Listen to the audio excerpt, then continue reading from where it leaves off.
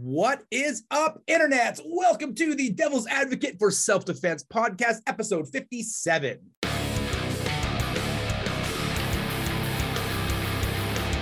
Welcome back, everybody, to another new episode for the new year. Episode 2 of 2022 is right now. We have on the show for the first time somebody I feel like I know, but I've never talked to at all. It's the first time of any kind of real-time communication. Nick Hughes. Nick, thank you for joining us on the show.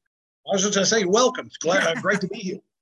So, just in case you are a fan of Nick and you have no idea who this yelly, chubby Canadian is, we got to go over the format of the show. So, this is the Devil's Advocate for Self-Defense. The point of this show is to prove that people can have disagreements and still remain friends, and that there's always going to be intelligent people on usually both sides of a topic. So, the topic we picked today, we're going to take opposite sides of. We pick a topic ahead of time. The guest decides what side they want to debate. And then I, as always, as a devil's advocate, take the opposite side. I want you to know for the free debate, for this free part you're listening to right now, we are going to be debating our side, not our thoughts and feelings. If you want to hear those things, that's on Final Thoughts on Patreon. That's $5 a month. There is 54 final thoughts on that thing, each about 50 to 20 minutes long. So if you look at more content, you want to hear more from our guests, jump over there. We have a couple of quick rules on the show. Rule number 1 is we start as friends, we leave as friends. This is my first time talking to Nick. I'd hate the relationship to end here because of a little talk we had. Number 2 is there's 15 logic fallacies that I send ahead of time to the guest.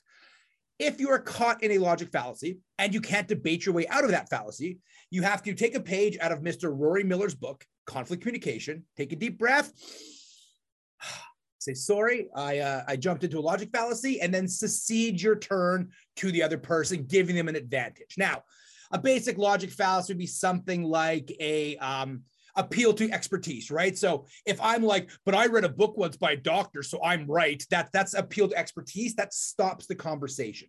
We don't like circular logic. We don't like straw men. We don't like red herrings. We want to stay on topic. So the 15 fallacies we chose were deliberately chosen to keep the convo going. There are more logic fallacies. Quit messaging me. There's more. I know there's more. We just picked 15 because I'm just a thug. I'm just a goon gone good. I can't remember everything that we have to do, but we want to keep the convo going. So with all of that said, Nick, why don't you tell the listeners a little bit about yourself? Okay, so for those who don't know, my name is Nick Hughes. I started my martial arts journey. I was born at a very early age, and I started my martial arts journey in the late 60s at the school judo club. And we also used to do jiu-jitsu for the last 30 minutes, which was the traditional Japanese stuff, not BJJ, which didn't exist. I also joined the wrestling club and the boxing club because we're all in the same hall. From there, it was Taekwondo. Then I got into this eclectic system that provided security for all the nightclubs across Australia and all the rock and roll bands. We still do that job around the world. Left Australia to become a bodyguard, landed in Europe, couldn't get a job as a bodyguard without having special forces experience. So I joined the French Foreign Legion for 5 years. I served in their parachute regiment, and out in Africa in Djibouti, I was a recon diver. Left there and became a bodyguard, and I've lived and worked in 21 countries. So the problem with the style I devoted most of my time to in Australia was did not exist outside of Australia. So I'm in Russia looking for somewhere to train. That system wasn't there. So I would go and train with whoever was available. So that has exposed me to, I've trained with Filipino martial artists, jiu-jitsu, boxing, wrestling. I competed professionally as a boxer. I've kickboxed, judo in England because it's a better art for bodyguarding. And Aikido over here because I wanted to teach law enforcement, and that was the basis then of all defensive tactics. So I pretty much ended up with black belts in every single art you can get a black belt in, and then a lot of other stuff on the side, pressure point control tactics, sexual harassment, rape stuff. I ended up writing a book called How to Be Your Own Bodyguard, which is a collection of all of the things I learned protecting people. Stuff like, if you're caught in a riot and you wear contact lenses, tear gas will melt contact lenses. If you're caught in a riot and they're trying to break the windows of your car, your windows are actually stronger if they're down 1/4 of an inch. So I had all that knowledge as a bodyguard, and I'm bumping into civilians who had no clue. And I thought they can't afford bodyguards. So I wrote that book. And then I eventually ended up teaching Krav Maga of all things, because that's what the market wants. They want something fast and effective. And they don't have the time anymore, short attention spans, right? America's famous for it. They don't have the time anymore to devote their lives to studying a martial art, which is a lifelong journey. They just want quick and easy. So I give the market what the market wants. I teach Krav now. Awesome. If you want to hear more about Nick, we'll be jumping over to final thoughts later on, talk about this kind of stuff, because I think that's super important. And that's a really cool journey. And this is one of the reasons, everybody, we do the start as friends, leave as friends. Is I don't want this guy pissed off at me. Jesus Christ. Did you hear his background? All right. So as we're going forward, we have chosen a topic ahead of time. The topic we've decided on is, are forms a functional training method? Is that correct? Yes. Awesome. What side of the debate are you taking? Oh, absolutely, that they're functional. So by the name of the show, I then take the devil's advocate side, and I'm going to say that no, forms are not functional for training. Now, I really want you to pay attention to the language we chose. This isn't necessarily going to be about purely self-defense. So it's about training in general. So how it works now is Nick has up to the first 4 minutes to set the debate up as he wishes. Nick, are you ready? I am. All right, let's do it. Go. Let me start very quickly by saying something I should have said earlier. I think it's attributed to Stephen Covey, but it's a great thing to remember. If two people agree on everything, one of those people is not necessary. So I don't want to sit in a think tank, right, where, what do they call it, an echo chamber where everybody's on my side. That's pointless. Debate is a wonderful thing. Agreed. All right, so I think before we get into this, we have to set the terms by knowing what we're talking about when I say karate and what we're talking about when we talk about forms. Because I realized this morning, thinking about this, there are a lot of kids watching this, big fans of MMA that are 18 to 20 years of age. That's a big slice of the market, that weren't even around in 2000 when 9/11 happened. So their idea of karate is what we call McDojo stuff. They watch the 8-year-old kids doing jumping, spinning back kicks, running around with horrible technique, the giant daycare centers that we're all familiar with, and they think that's karate. That would be wrong. Traditional karate survived a very important test, which is the test of time. Winners came off battlefields teaching the people back home what they used to survive. The losers were dead on the battlefield with the crows pecking their eyeballs out. So if a technique was taught to someone later on, all right, we know it was a functional technique because the winner brought it back. The loser's technique was left out there on the battlefield. So real karate absolutely works. As my friend Gavin Mulholland says in England, what doesn't work? What, an elbow, a headbutt, a knee, a front kick, a roundhouse kick? What? Tell me a technique in karate that doesn't work. So that's karate, right? Real karate. And we can talk about that in another debate maybe one day, what it actually is, because it's nothing like what you kids think it is. All right. Secondly, what are forms? Okay. Again, most people look at a form. It's now degenerated into this triple back somersault, leaping through the air, kids with weapons that don't actually work, that weigh 2 pounds, that have glitter in them and glow in the dark. And it's become, I'm not denigrating what they do. As an athletic pursuit, it's amazing. And I couldn't do it in a million years, but it has zero functionality. All right. The real forms, again, the original forms, there was a purpose behind them, it was a collection of techniques, and we took them apart and practiced them. All right. And every technique in there was function. There was no backflipping and whipping weapons around that weigh 2 ounces because they look pretty. And that's where, again, I'm worried that an audience looks at those and goes, what's the guy talking about? All right. The real deal forms, real karate, not McDojos, and not what we see on stage. Awesome. That makes total sense. So I think I'm going to hit this topic from the opposite side. Obviously, that's the whole deal of the show.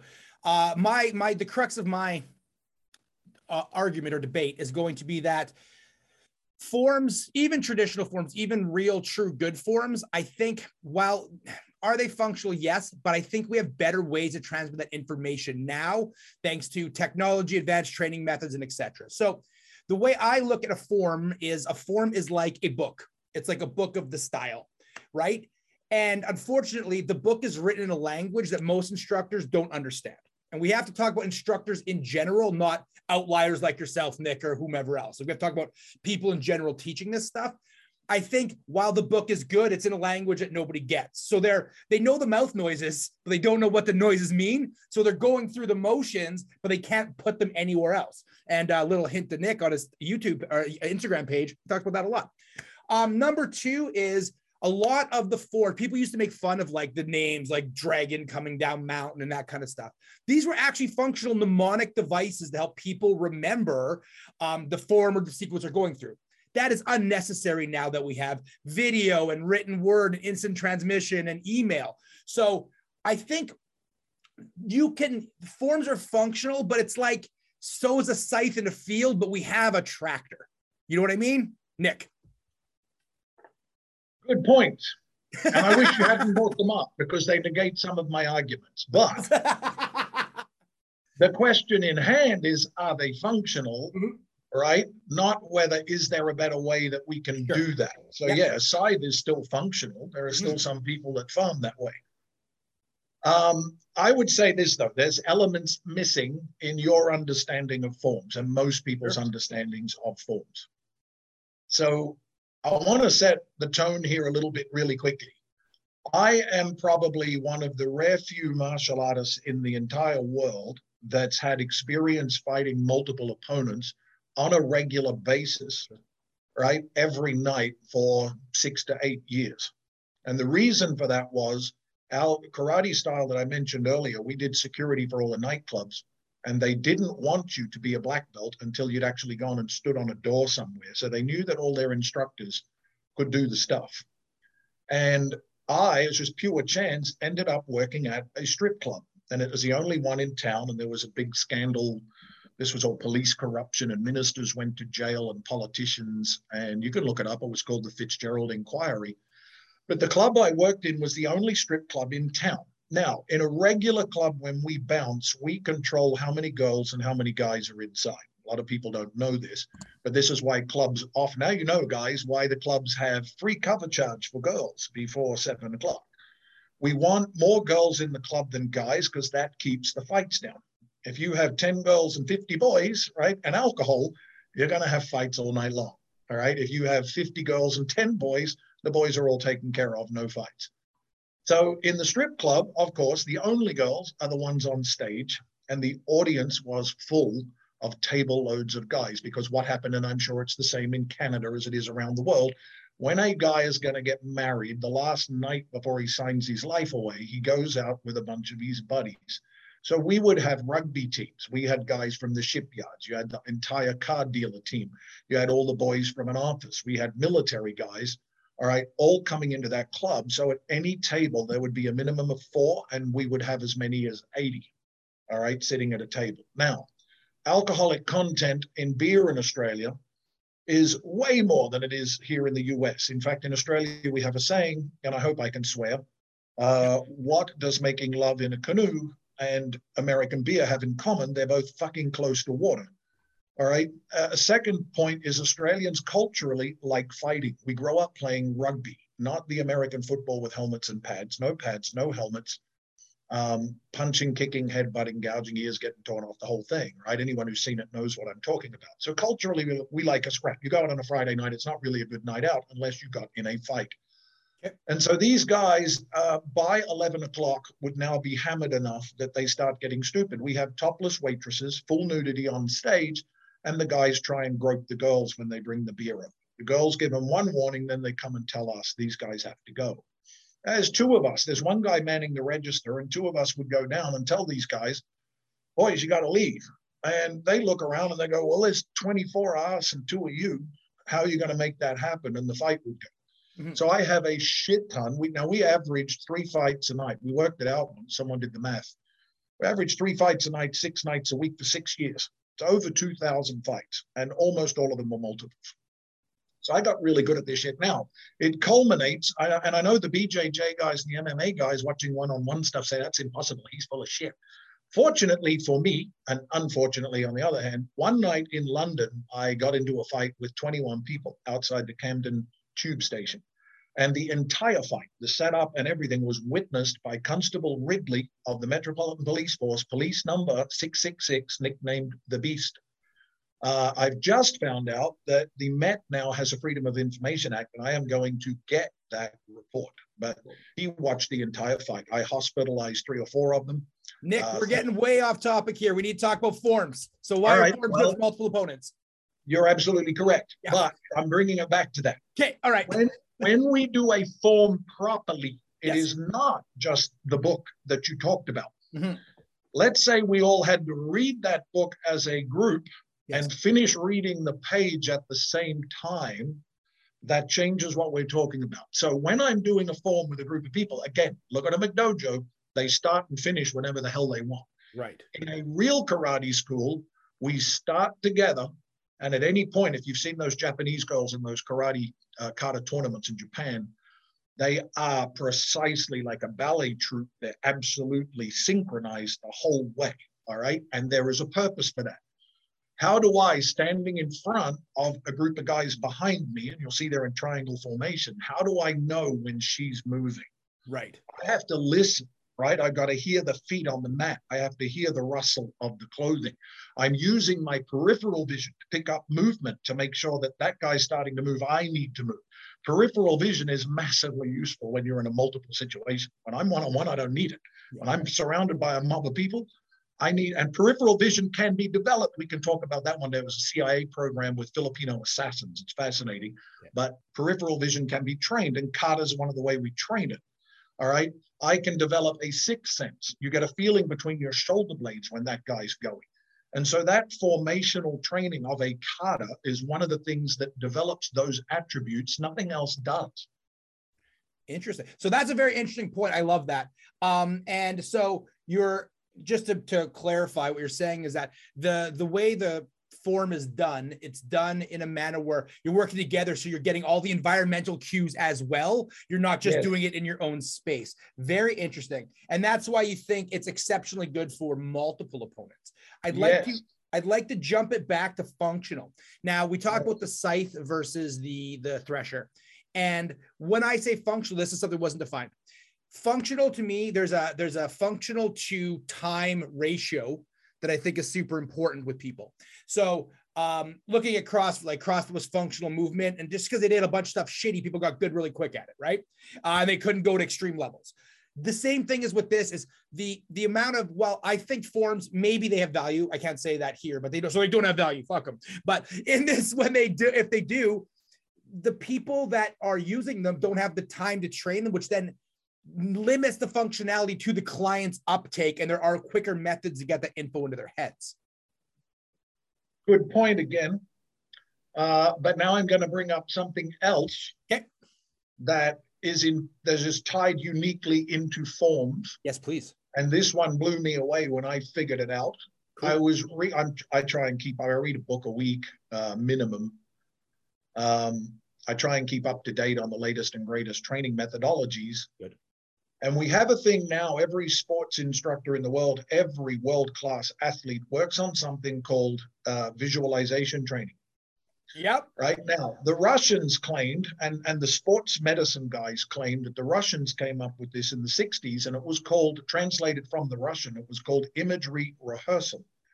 What they discovered was, what they claimed they discovered, was your subconscious mind can't differentiate between what is real and what is imagined, all right? And we know that's true because if anyone's ever had a nightmare or a bad dream, they wake up screaming, covered in sweat, mom comes running in, what's going on? We heard screaming and yelling, kids' heart rate's going 200 beats a minute, and everyone realizes, oh, he just had a bad dream, all right?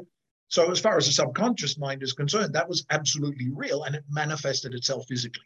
So the Russians look at that and go, oh, so if we sit there and you watch the divers now and the ski board guys, before they go off the platform, you'll see them in the background and they're going through the motions, right? They're running that reel in their head using that visualization process, because when they go to do the event, the conscious mind turns off, the reflexive training mind turns on, right? And the fact that they've now done that dive 6,000 times in their head on the way to the venue, right, means they didn't have to do 6,000 repetitions of the actual dive.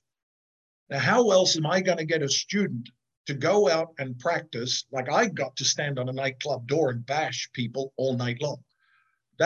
I can't do that anymore. And I can't do it in the most litigious country in the world. So how do I get the student to practice? All right, 6,000 punches to somebody in the head, or 6,000 two guys grabbing me and I'm going to hit this guy. He can run his form through. All right. And if he's doing, again, the form, if it's done correctly, and this is the difference, right? Urban called it coming out of the dance. When I watch these kids do them, they're dancing. There's nothing. There's no sense. This is a routine they learn to get their next belt. When my students are doing this, we're invoking, and this comes from neurolingual programming, for this training to be effective, we have to engage all of the senses. So I want them to not only see the bad guys surrounding them, I want them to hear what they're saying. I want them to smell them. I want them to taste the coppery taste of fear in your mouth, like you've sucked on an old penny. We get all that shit going. We'll turn the lights off. We'll have guys yelling out, screaming.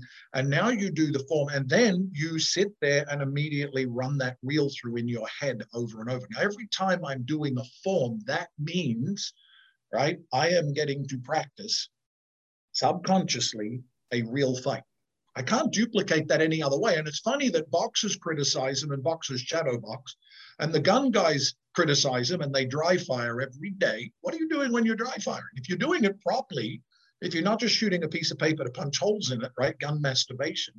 If you are doing dry firing properly, you are assuming there's a bad guy in my house. He has a gun. He's standing there. I'm going to cut the pie, come out, pull the trigger and kill him. And I watch him die and I hear the sirens coming and I use the whole process. Forms. So when were forms developed? I don't even know. But I know there's pictures of them on the wall of the Shaolin Temple. Right. Going back from when Bodhidharma went across the Himalayas and trained at the place. So they got to be 500-600 years old at least. So I think the Russians were beaten to the punch by this stuff, no pun intended. I could definitely agree with that. And I'm upset but excited about visualization because I agree.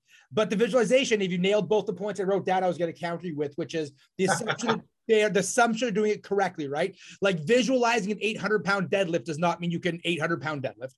No. What about then, though, the false sense of security people might get from the kata? So I understand you know what? Drop that, ignore that, disregard that from the record. I'm going to say something different. I think the biggest problem with kata and form in general, at least pre-prescribed forms, and why boxers make fun of it and why gun people make fun of it, is the difference in thought process between predetermined and adaptive combination. So I think a lot of people, when they're doing their form, like this would never happen in a fight. So how am I actually, with the shadow boxing, you're doing adaptive combinations. The opponent is moving. It's a different thought process. So I think shadow boxing is a superior, more functional training method than pre-prescribed movement. Nick. Very true. And another good point by you, young man. Here's the what you have to understand about the forms, and you mentioned it earlier, I'm glad you did that for me, is I actually say that I don't call them books, I call them DVDs. Oh, okay. So what happened back in the day, right?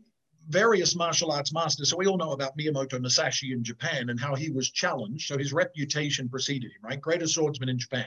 So you wanted to take his, much like in the Wild West with the gun shooters, you wanted to take his title away from him, you had to go and fight him.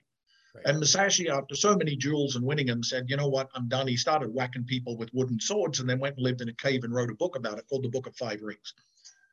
So you get guys like that. What would happen is you'd hear this guy's reputation. Like if you want to learn how to kick, you have to go and train with Master Ping, right? And you'd hike, you know, didn't climb on a plane and fly. You hiked months and months and months and you got to Master Ping's village. And you train with him. Master Ping could not give you a DVD and go here because you're not going to remember everything, right? So the aid memoir for the training was, here's my form that has all my kicks in it. Yeah. And another thing that people don't understand about forms is each form is training you in a facet of fighting. So in Goju, my style, we have Seiinshin is actually based on grappling techniques.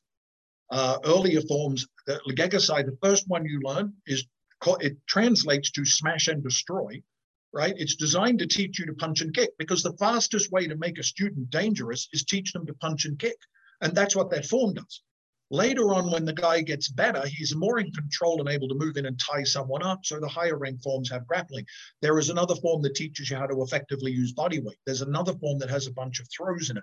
So they were literally DVD collections to train you in aspects. And another thing that people forget, when we got to third dan in our system, guess what we had to do? Free flow forms.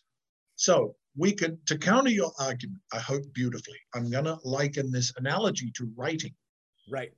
When we teach children to write, you go, look, he should be doing his own handwriting because that's what a boxer's doing, right? He's just free flowing and it's more functional. And that's how he's going to write anyway. So why not just have him try cursive? You've got a child, I heard you say. Yes. You did not teach her to write cursive by starting her off writing cursive in her own handwriting style. That would be impossible. We start with linear and we teach them to print. And this is all over the world. They teach writing this way, right? We teach linear first, then we teach cursive, and then our handwriting style develops. Yes. If you look at the karate forms, and this is why I think Goju is so brilliant, from white to green belt, all the forms are linear, just like printing. From green belt up to third degree, they all now become like cursive. All the fists open into open hand. The hard linear blocks now become circles. Right. And then we go beyond that. We now start creating and exploring our own forms. And that follows the pattern of teaching someone to write. So correctly done again, not what people are seeing with the backflips, correctly done forms follow what you're talking about. So I don't think writing is a good analogy, and we're almost out of time for the free show, but we have a whole final thoughts. Come join us over there. I want to say one more thing. You can close with your argument. And yep. I disagree with your premise because writing is done with the need for the other person to understand what I'm doing. Fighting is not. Yes, so I have to do the following in order to do it. Secondly, in writing, they prefer you stay closer to the form and less to your freestyle, where fighting is also the opposite. Well, it's not though. When I'm teaching the form, it's very critical that the person follows the exact blueprint. Right. Because if I allow my student to deviate just a little bit, and then he teaches his student and lets him deviate a little bit, and they let them, we go 5 generations, and now the form doesn't look anything like the original misinterpretation. And that's dangerous, because I've shown on one of my clips on Instagram, if you put a full Nelson on like most people do, which is hands on the back of the neck, it does absolutely nothing. If I move my hands up 4 inches onto the top of the back of the head, now I have the leverage enough to break someone's neck. Mm-hmm. So that 4 inches, right, is absolutely critical. It's the same on anything, any choke, any punch. You are half an inch off. Where the vulnerable points are on the body, they're the size of the bottom of a Red Bull can. If you're an inch off, you miss. So it's absolutely critical. And when you say, well, we write so the other person understands what I'm doing, I kick so the other guy understands what my kick does. If it doesn't convey the message, right, he doesn't fall down with broken ribs. Right. So we're out of time. I have a bunch of things I want to say about that. We'll bump it over to the other thing. All right, everyone. Thank you so much for listening to this debate. This is number 57. We have 56. We have 55 more of these and an explainer show talking about the logic fallacies. If you like this, please like, share, subscribe. I used to have an interview show. It did really well. It was great, but there's no need for it. Joe Saunders has Managing Violence. We're crushing it. This is a unique format on purpose. I want people to have discussion. So number one, tell us who you think made good points, who won the debate. Put it in the comments below. I want to hear from you. Number two, if you have a topic or a guest you want me to bring on the show, tell me. But remember, not all instructors want to play this game because they feel like they're getting quartered. And this is supposed to be a very fun show. It's supposed to be very lighthearted, very easy, but I want people to learn how to discuss stuff. Nick, and so join us on Patreon, $5 level, Randy King Live. Nick, why don't you tell the people where they can find you? Mate, they can get me on Instagram at Nick Hughes Krav, K-R-A-V. They can find me online at Warriors Krav Maga. I have an online training program at Warriors Krav Maga online. And my best-selling book is available, hit #1 on Amazon, is How to Be Your Own Bodyguard. Nice. And that website is h2bg.com. Awesome. I will be grabbing that book. I didn't know you had one, so I will be grabbing it. That's what the promo is for. All right, everybody. Thank you again for listening to the show. I love doing it. Make sure you share and subscribe it so my attention keeps going in this direction, because this is a business and I need to go where the attention is going. Like Nick said, right? He teaches karate because that's what the market wants. If the market doesn't want this, then we don't do this anymore, but it's super fun. I think that's all I want to talk about. So we'll see you next week for another debate. We don't have the guest booked yet, but it might be Dag from Fighter's Mindset. We might be taking a religious angle on it because Dag was in I don't want to say a cult, but he was in a pretty interesting area. So we'll be talking to him next week about some interesting stuff. So we are done here. Thank you so much. Like, share, subscribe, hit the button, blah, blah, blah. And we're going over to final thoughts.